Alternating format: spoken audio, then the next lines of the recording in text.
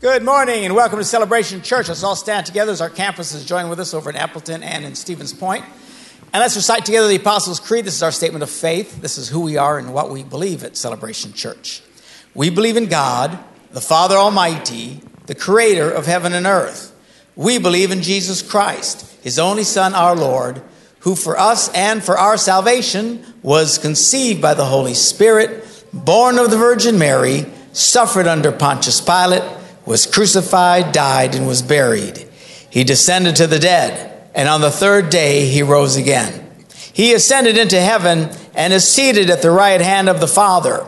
He will come again to judge the living and the dead, and his kingdom will have no end. We believe in the Holy Spirit, the holy Christian church, the fellowship of believers, the forgiveness of sins, the resurrection of the body, and the life everlasting. Amen. You may be seated. Good to have you with us this morning. And again, all of you at Stevens Point and Appleton, all those who watch us on television all over north and central Wisconsin, and those who watch us on the internet as well. Thousands. I believe the last service had a little over 7,000 views. So people all over the world, some of the fun comments that we get from people is very exciting. This Sunday morning at our various campuses, we have our ministry expo. So you'll be able to see tables and stuff set up where we show you all the various ministry opportunities. There's also a connection guide that you can get, or most of you already have, maybe, where it'll describe all the different ministries and stuff. So take a look at that. You want to find places where you can get plugged in and connected with people. You get connected on purpose. Everybody say on purpose. It doesn't just happen by magic. Why is it important to get connected? Because God uses people to touch your life. Now, He uses us in a service like this, but you just sitting next to some stranger for an hour once a week is not connecting with people.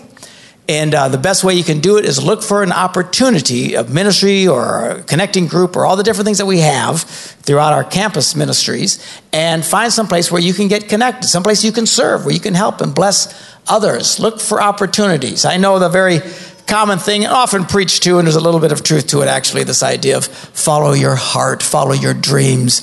But I believe a more practical and clear advice is follow your opportunities. Look for opportunities. Watch God, because if you say, well, I believe in my dream. Well, if God's really behind your dream, He will confirm it with opportunities. All right? Look for opportunities. Just following your dream. I got to follow my heart, my dream. You think would make sense, but it doesn't. All you got to do is look at crazy people.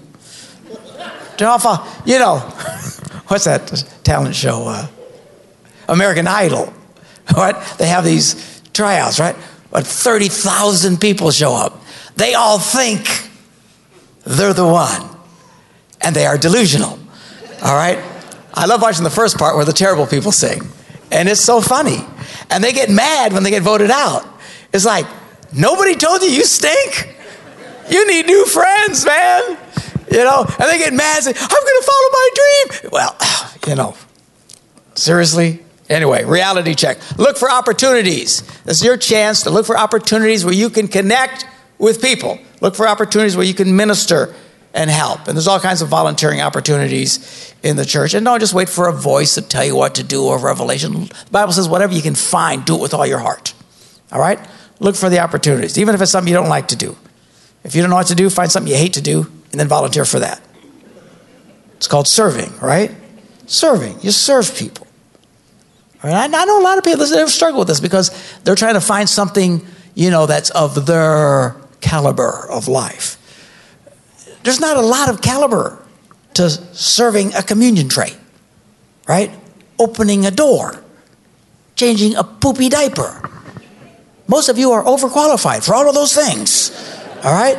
It's called serving. Find some place you can serve and do it with all your heart. One of the programs that we have throughout our campus, throughout our church ministries is the Dave Ramsey Financial Peace program that we are launching. It's going to be on Tuesday nights. Again, you can find it in your connecting guide. There's no other area of life that will suck the life out of you than your money if it's not being handled right. And I know everybody believes the problem with their money is they don't have enough of it. Right? If I just had more money. But I promise you, there's people, there are such bad habits that are ingrained in you. We give you more money and you'll still be in the same mess. In fact, some of you get big raises and you think this is it. And then a year later, you're in the same toilet you were before you got the raise. I've seen people's incomes have doubled and they're in a worse shape after the income doubled than before.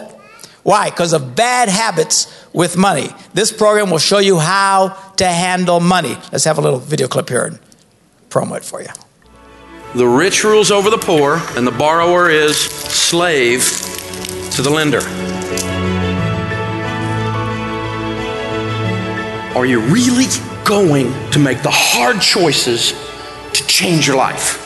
We had $40,000 in student loans, $17,000 in cars. I owned a rental property. We had a line of credit, just stuff. We had 16 credit cards. The proverb says, hope deferred makes the heart sick, but when desire comes. We paid off $83,000. Wow! When desire comes. $144,000. When desire comes. $450,000 in the last 7 years. Wow! It is the tree of life. God says this is how you get out of debt. You gotta run! There is no doubt that this process called Financial Peace University works. The only question is whether you're going to be involved. And so if you haven't signed up yet, now is the time. Now is the time. Sign up. See what you can learn. You think, well, I think I'm okay. Well, you can always be better. You want to constantly be learning. It's a great opportunity to see what the Bible says about how to succeed with money. Believe it or not, God wants you to succeed. He does, because he wants you to be able to bless other people. And you can't bless other people if you don't have jack squat. Somebody say amen. Right? You can give when you have to give. Get your life in a good place where you can start to handle money in a good way. This morning is also Mission Sunday throughout our church campuses. We'll be giving extra at the end of the service for our missions outreach. Last year was a good year for us. Let's take a look at slide number 1. Last year, before 2015, 147,000. This year, 209,000. So that's a lot better. We're trusting God that this next year will be even higher. Not only giving financially, but people who went on missions trips. In 2015, 11 people went. Last year, 47. We're on track this year for 60 people to be leaving this church to go overseas on some of these mission trips. And we're excited about that. If this is something you'd like to do, talk to your campus pastor and look for the opportunity where you can come and serve. Speaking of missions, one of our home missions backers that we back is Jimmy Brasher. Many of you know him. Jimmy is a wonderful friend. He goes into places where most people would never be able to go. He goes into prisons and just crazy places, bars, all kinds of places, and churches all over the place, sharing the gospel of Jesus. A fabulous blues guitarist, and he uses his music as an opportunity to open doors to minister and share the gospel with him. And we back him in many of his outreaches that he does. He's going to be joining us today. He came up, him and his wife Sherry, at the beginning, for the last week, they've been up here with us. We did a little winter retreat up north where we did some snowmobiling. It was fabulous, fabulous trails up north. And got a little nippy, 15 below zero. But we had a great time. We brought in the new year together. It was fun. We also had some people from the church at our Green Bay campus and our Stevens Point campus. I don't think anybody from Appleton campus was up there with us, but we just had fun bringing in the new year and celebrating. And the music is playing and we're dancing. Wait a minute, that was just me. Nobody else did anything. A bunch of geezers. Good grief. I don't want to mention any names, but her initials are Andrea. There's a few other ones around here too. They were with us. These people, and some of them are 20 years younger than I am. All right? There was more energy at nursing homes New Year's Eve than at where we were at. It was 10:30. Oh, we need to go to bed. They were whining, so we actually celebrated the ball coming down at 11 because they needed to be in bed at 11:02. So I need to get some people with some blood pumping through them next year. But anyway, Reverend Brasher was one of them. Jimmy's here this morning. Would you give it up for Jimmy Brasher?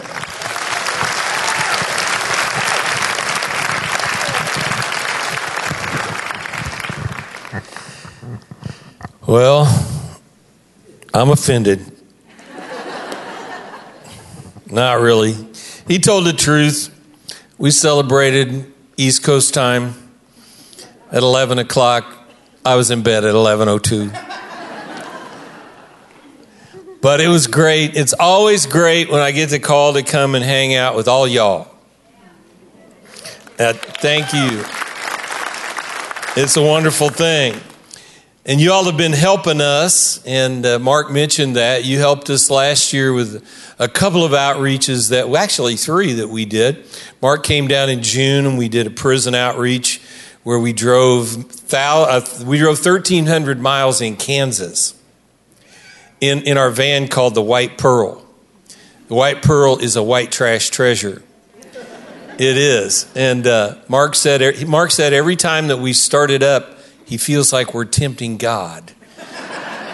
So we're about to replace the White Pearl. But Mark came down and did that.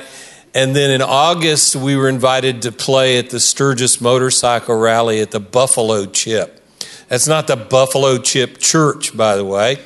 And we got to open for Willie Nelson, Willie himself. And everybody always wants to know, did you meet Willie? And the answer is no, because Willie wasn't feeling very good. After all, he's 83. And so Willie hired the Hells Angels to come in backstage and make sure nobody talked to him. And so but right before he got ready to go on stage, our drummer, Terry Hancock, was back in the bus, and that you all, by the way, rented for us to take. We had a crew of 13 people that went. A bunch of guys from the church flew to Kansas City and went with us and worked so hard. It was fabulous. But Terry stayed in the bus, and the Hells Angels came to the door of Willie's bus and opened it up. And as they opened the door, a big plume of smoke came out. And Willie stepped out, and it was something to see. He's 83. He had his 85-year-old sister playing piano. It was a treat. And then just a few weeks ago, a crew from the church came down to help us with our winter prison crusade that we do. Every year we go to a couple of prisons. They got to go to one prison with us that is all elderly men. So the whole prison are just elderly men or men that are at risk in population. It's one of the most hopeless places that I've ever been, because most of those men will never get out of prison because their sentence will exceed their life. But they got to go there, and then we did a club date at Knucklehead Saloon in Kansas City. And then we had a black ice storm. So they didn't go anywhere. They were in the hotel the rest of the time, but we had a great time hanging out. But you all help us do that through your missions giving, and it's such a blessing for you to be able to do that. Today, my wife, Sherry, is with you. I know many of you haven't met Sherry. Sherry, why don't you stand up so everybody can know who you are? A lot of times when I come by myself because I'm just flying in and flying out, and Sherry stays home, but she's glad to be here, and she's a great lady. Y'all need to get to know her. I would like to make an official announcement this morning. Today, it's official. I am a Packer fan.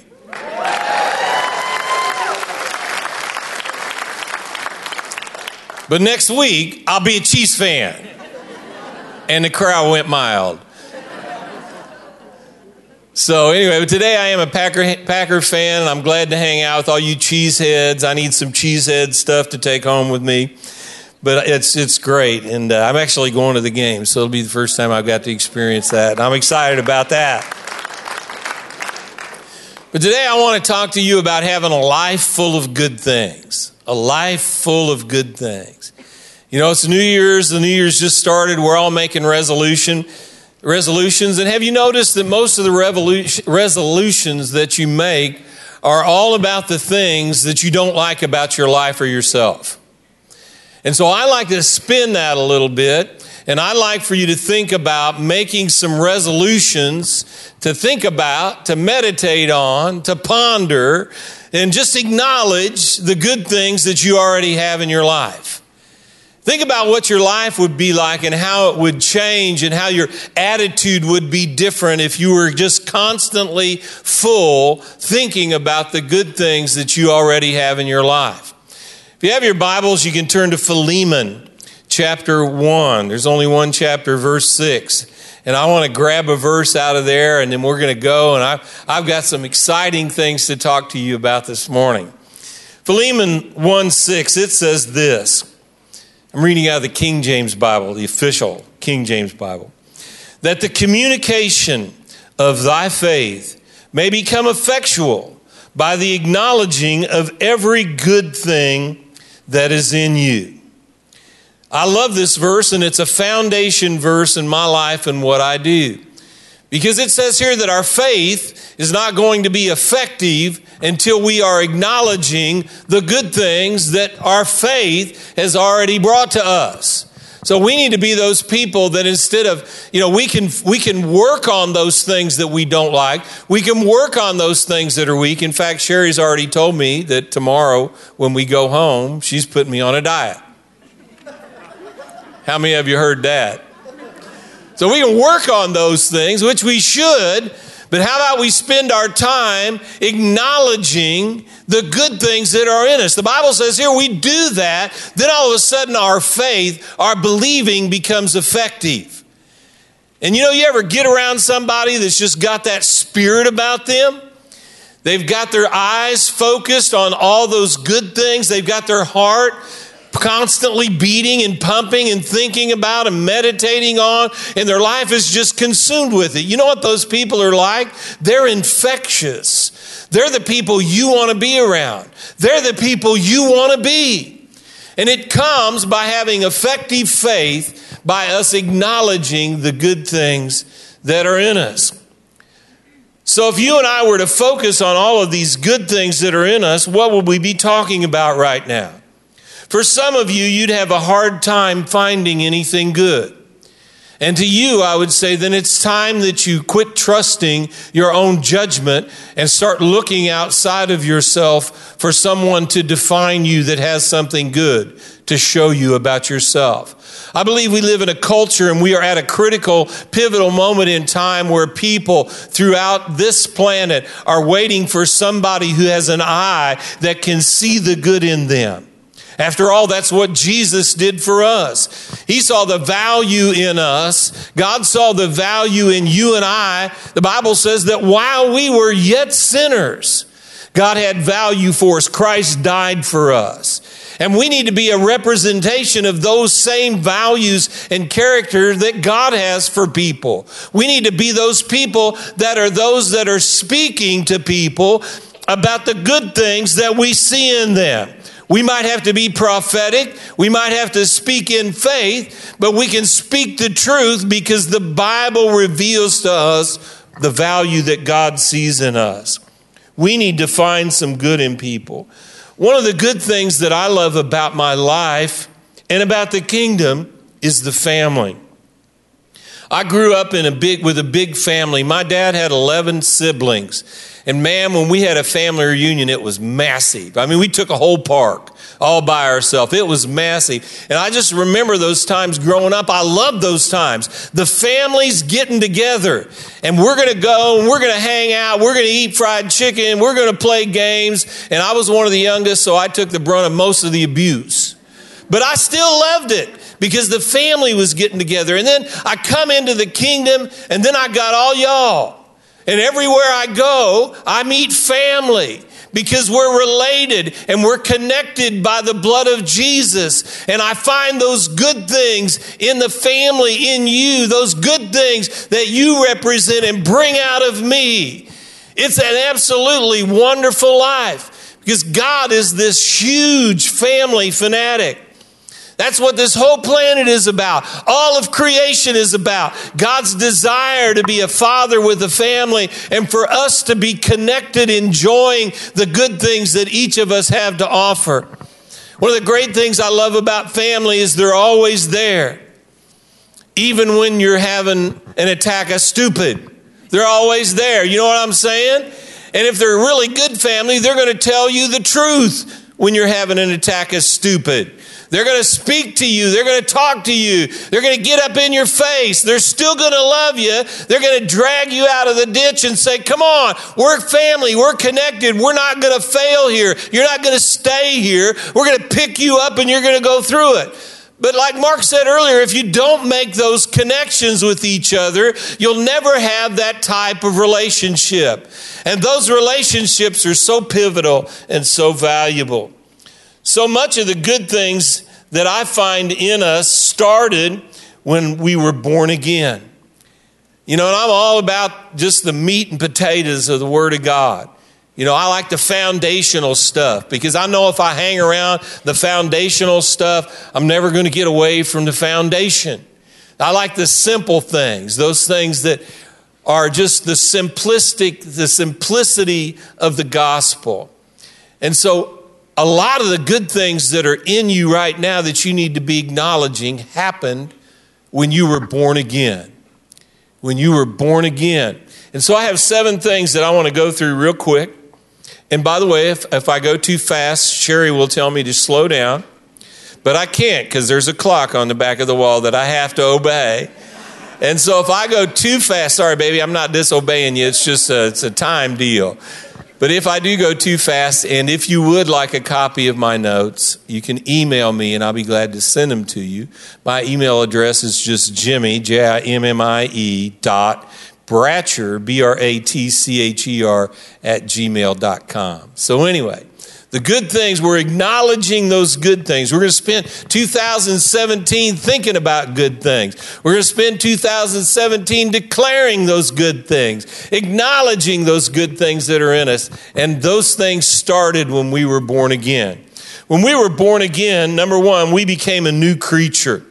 2 Corinthians 5:17 says, therefore, if anyone is in Christ, he is a new creation. Old things have passed away and all things have become new. Now, Sherry and I, we just celebrated our 40th consecutive year of marriage. And for those of you that know our story, we were married, and it was so bad that my grandmother, Granny, paid for our divorce. And then we got remarried. And we stumbled into a little church in Northwest Missouri with a marriage license and went up to the pastor. And the only way that he would marry us was if I would believe on Jesus. And so we had a little ceremony after church. We got down on our knees. We prayed the prayer. Jesus invaded our lives. And he stood us up at the end of the ceremony and told us to face each other. And he said, Sherry, you see Jimmy? He doesn't have a past. He said, Jimmy, you see Sherry? She doesn't have a past. And then he quoted 2 Corinthians 5:17. If any man be in Christ, he is a new creature. Old things have passed away and all things have become new. And Sherry and I, we took that seriously. And we created something we called the bloodline. It happened in our life on December 19th, 1976, the day that we were born again, the day that we became a new creature, the day that old things passed away and all things become new. We drew a line and we called it the bloodline. And we made commitments to each other that we weren't going to go back across that bloodline into our past and grab a hold of the hurt and the pain that we caused each other and drag it forward into the present and experience it. When you were born again, you became a new creature. The Greek definition of that phrase means a species that didn't previously exist. You became different. Jesus didn't come to forgive your sins and make you better. He came and forgive your sins to make you alive. He came to make you a new creature, something that didn't previously exist. And we have no right to go back into our past, grab a hold of that hurt and pain, and bring it forward into the future.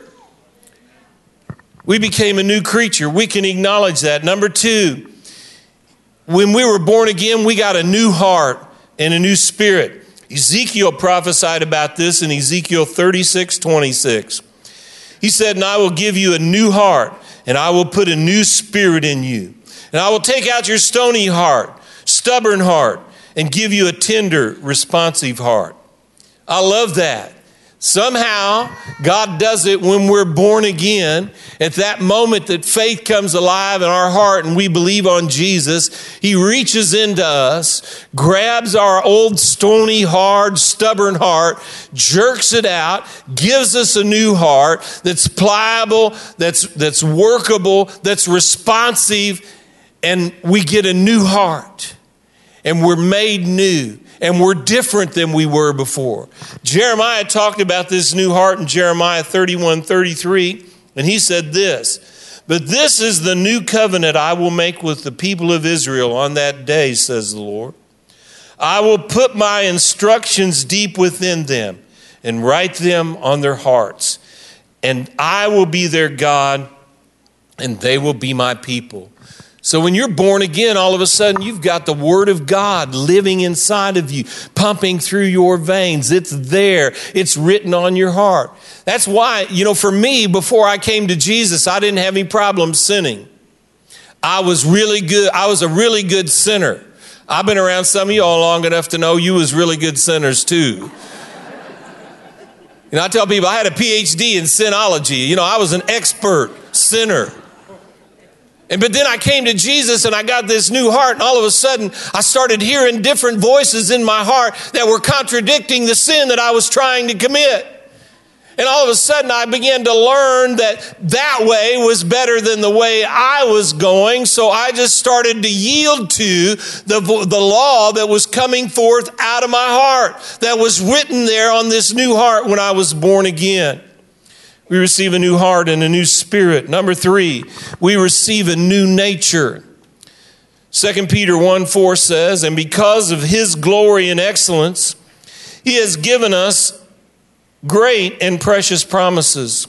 These are promises that enable you to share His divine nature and escape the world's corruption caused by human desire. He gave us a new nature. I didn't know just how strong genetics, DNA is, until a few years back when I met my daughter Jessica for the first time, and she was 38 years old. I had no way of influencing her life. I'd never been around her. But yet when I met her, she was just like me. It was amazing. I'm in shock even today when we're together. It's like she is just like me. She would even say, all my life I've struggled because I couldn't figure out where I got this goofy personality from, and now I know it's from you. It's your fault. It's your fault. The first time that we met, I'd never heard her voice. I'd never seen her smile, and I'd made up my mind. I'm going to say a word until she spoke to me. And I tell people, I don't use words like hi or hello and a greeting because I'm too cool for that. And I'll say things like, "Hey." And we go to meet Jessica for the first time, and we're standing there, and the emotions are so thick, and I don't know what's going to happen, and I'm so expectant of her first word, and we're standing there, and she's facing me, and she's so beautiful, and she looks at me, and she goes, "Hey." You see, there are some things in you that you receive from your Father at the new birth that are good things that are there that you need to be acknowledging. And He give you this new nature, this new genetic, this new DNA, and you're not what you were before. You are what He says you are right now. And it's time that we get busy acknowledging that fact, that we are who God says we are. Number 4, that's good stuff. I like preaching the gospel. Number 4, to be born again is not just being forgiven from your sin. The word salvation is the Greek word sozo, and it has 9 different meanings that encompass this one word. And it means this: to be healed, saved, delivered, blessed, prospered, protected, set apart, made whole, and rescued from judgment. These are all things that when you're born again are present tense, current experiential items, issues in your life. Let me read them again because it's so wonderful. Healed, saved, delivered, blessed, prospered, protected, set apart, made whole, and rescued from judgment. This isn't something that you have to beg God to get him to do in your life. This is something that because of what Jesus did, he has already accomplished this in your life. It's our job to take hold of them, to believe them, and bring them to ourselves so that we experience those things as well. Number 5, to be born again, we experience the radical transformation from unrighteousness to righteousness. This is a gift, and we cannot add anything to it. We can only receive it. Romans 5:17 and 18 says this, "For if by the one man's offense death reigned through the one, much more those who receive abundance of grace and the gift of righteousness will reign in life through the one, Jesus Christ. Therefore, as through one man's offense, judgment came to all men, resulting in condemnation, even so, through one man's righteous act, the free gift came to all men, resulting in justification of life." This is something that you will not figure out with your mind. How is it that I can be righteous and still have these things that I know are wrong in my life? I can't comprehend that with my natural intellect. I can only believe the truth by faith in my heart that the Word of God says. And the Word of God says that Jesus gave us this gift of righteousness, then we are righteousness. It's not something that we earn, it is something that we simply receive. Because God is so gracious, so good, so lavish, so elaborate, that he would give us something of such great value that didn't depend on us. It depended on what Jesus accomplished by his life, by his death, by his burial, and through his resurrection, and seated at the right hand of God.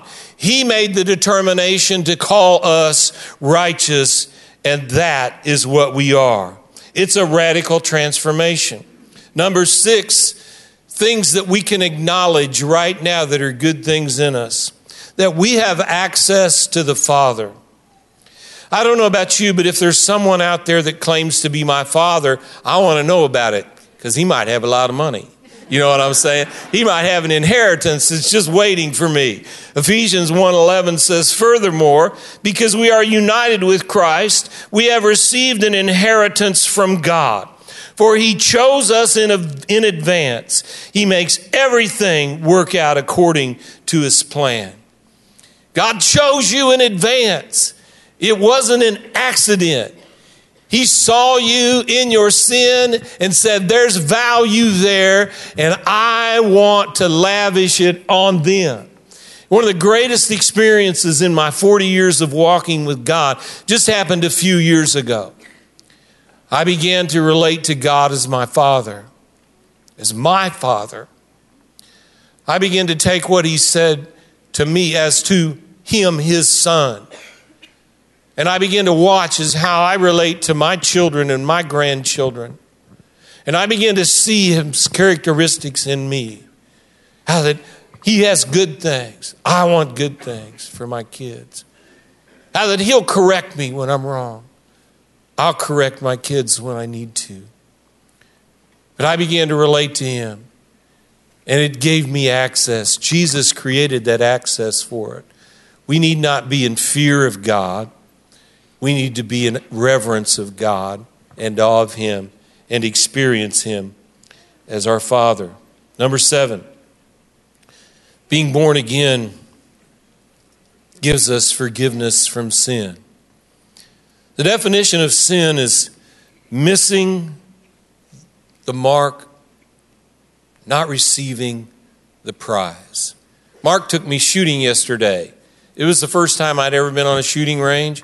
I know a little bit of something about missing the mark. You know what I'm saying? I am an expert at missing the mark.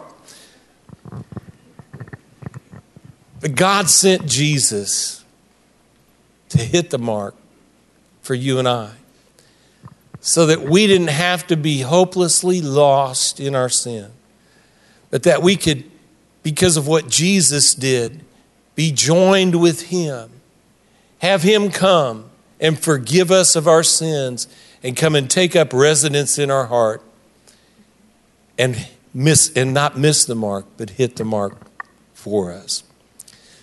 So for the next year, I would just charge you, work on those things that need to be worked on, but start acknowledging all of those good things that are in you, and just see how much different your life is, your attitude is. See good things in people. You might have to take out a microscope or a magnifying glass to find them. You know, I used to tell couples when they came in for counseling, they were fighting with each other, I would say, you know, I want you to go on a fast of saying anything bad about your spouse. You might have to start with really good toenails. You know what I'm saying? It might be something ever so microscopic as that, but just start there and watch how that seed grows and happens. Well, God bless you all. Thank you so much for being here today. Let's pray. Father, thank you so much for this time. Lord, may this word settle in our heart and may it alter us, the way that we are, the lifestyle that we live. Lord, may we acknowledge all the good things that are in us that Jesus did for us. And Lord, may our faith be effective because of it. In Jesus' name, amen.